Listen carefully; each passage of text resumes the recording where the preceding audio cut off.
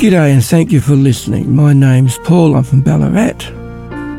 And if you like the music you're hearing in the background, then may I give to you an invitation to come to my website, which is www.animo.com.au. Thought for today. You know, in the Bible there are many scenes that offer so much a way of something to think about. And in looking at the life of Jesus, there were always people hanging around to catch him out and to bring him down. And yes, they never gave up. They never gave up on their mission to somehow get the upper hand on him. But in every case and situation, Jesus was always able to deal with the situation in a way that would shut up those who were against him and yet allow them to walk away with some kind of dignity.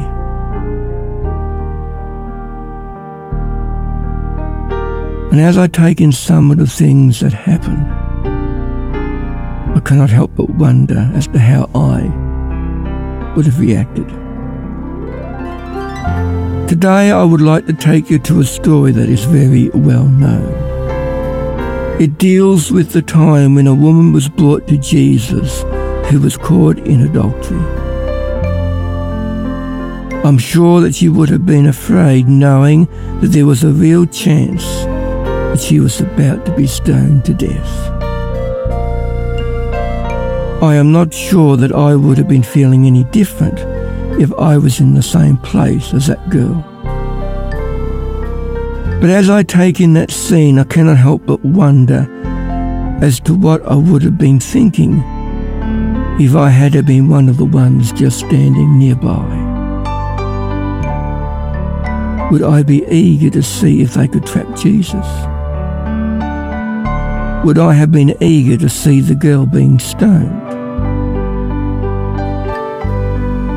As you consider that scene, ask yourself the question as to which person in that scene do you think best represents you.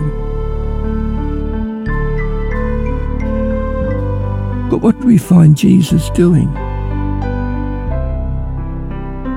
Did he condemn the girl? Did he also condemn the ones who brought her? After all, did he not know the whole situation? Did he not also know the part that all those who brought her played? What do we find Jesus doing? As you read through the story in John chapter 8 verses 1 to 9, you find that instead of talking to the men, Jesus stooped down and started writing in the sand. When the men clamoured to get an answer, Jesus simply pointed out that those who were without sin were invited to throw the first stone. But it is the next thing that happens that gets one thinking. You see, there must have been something in the things that Jesus wrote upon the ground. For the men, one by one, after looking at what was written, walked away quietly. Till finally, there was no one there except Jesus and the young lady. And what do we find happening then? In John chapter 8, verses 10 and 11 we read, "And when Jesus had lifted up himself and saw none but the woman, he said unto her, Woman,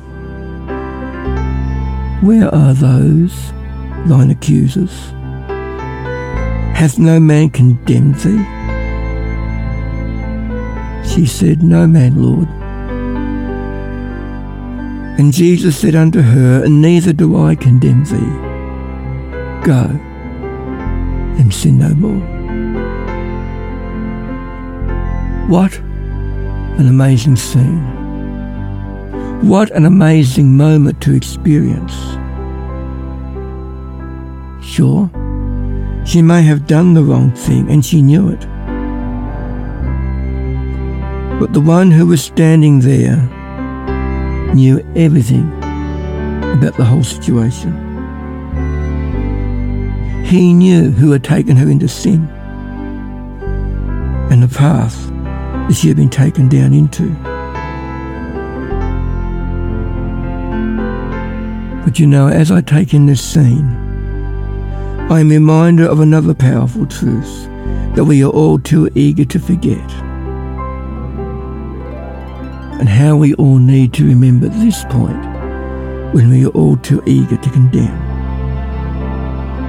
For in John chapter 3 verse 17 I read, "For God sent not his Son into the world to condemn the world, but that the world through him might be saved." You see, Jesus is longing to save the lost. What about us today? Are we willing to help? Or are we too willing to condemn? Something to think about, don't you think? Let us pray. Dear Father in heaven, just as you came to save the lost, so may we today be eager to help those who we meet along life's pathway. In Jesus' name we pray. Amen. Thank you for listening. Take care out there.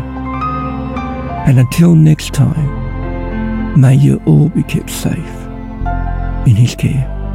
Bye for now.